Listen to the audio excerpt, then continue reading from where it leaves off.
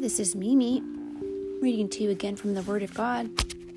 We're getting close to the end of October, aren't we? I don't know if where you live the leaves are changing, but they're changing here and everything is beautiful outside. So today we're going to read from the book of Acts again. We're in chapter 16, verses 16 through 34. One day, as we were going down to the place of prayer, we met a demon-possessed slave girl. She was a fortune teller who earned lots of money for her masters. She followed along behind us shouting, "These men are servants of the Most High God, and they have come to tell you how to be saved." This went on day after day until Paul got so exasperated that he turned and spoke to the demon within her. "I command you in the name of Jesus Christ to come out of her," he said, and instantly it left her. Her master's hopes of wealth were now shattered, so they grabbed Paul and Silas and dragged them before the authorities at the marketplace. "The whole city is in an uproar because of these Jews," they shouted. "They are teaching people to do things that are against Roman customs." A mob quickly formed against Paul and Silas, and the city officials ordered them stripped and beaten with wooden rods.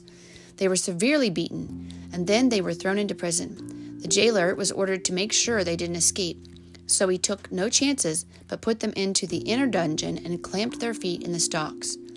Around midnight, Paul and Silas were praying and singing hymns to God, and the other prisoners were listening.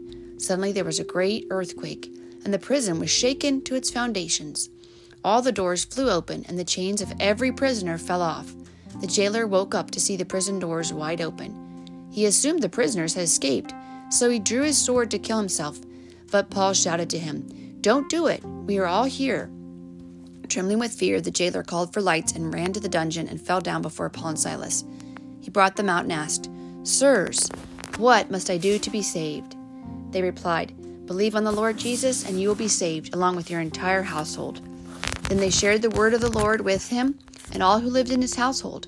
That same hour, the jailer washed their wounds, and he and everyone in his household were immediately baptized. Then he brought them into his house and set a meal before them. He and his entire household rejoiced because they all believed in God. The commentary says, God used Paul and Silas to save the jailer's life twice. First, they stopped the jailer from killing himself.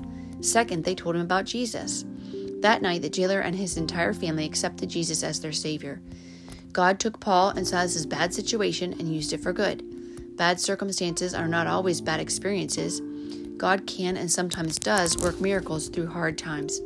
Next time life doesn't treat you fairly, pray that God will use your bad circumstances for good. The question today is, does anything good come out of our troubles? And one answer is from James chapter 1, verse 2-3. Dear brothers and sisters, whenever trouble comes your way, let it be an opportunity for joy. For when your faith is tested, your endurance has a chance to grow. Made me laugh because I started to say a word wrong. James chapter 1, verse 2-3. Thank you for your patience with me when I mess things up.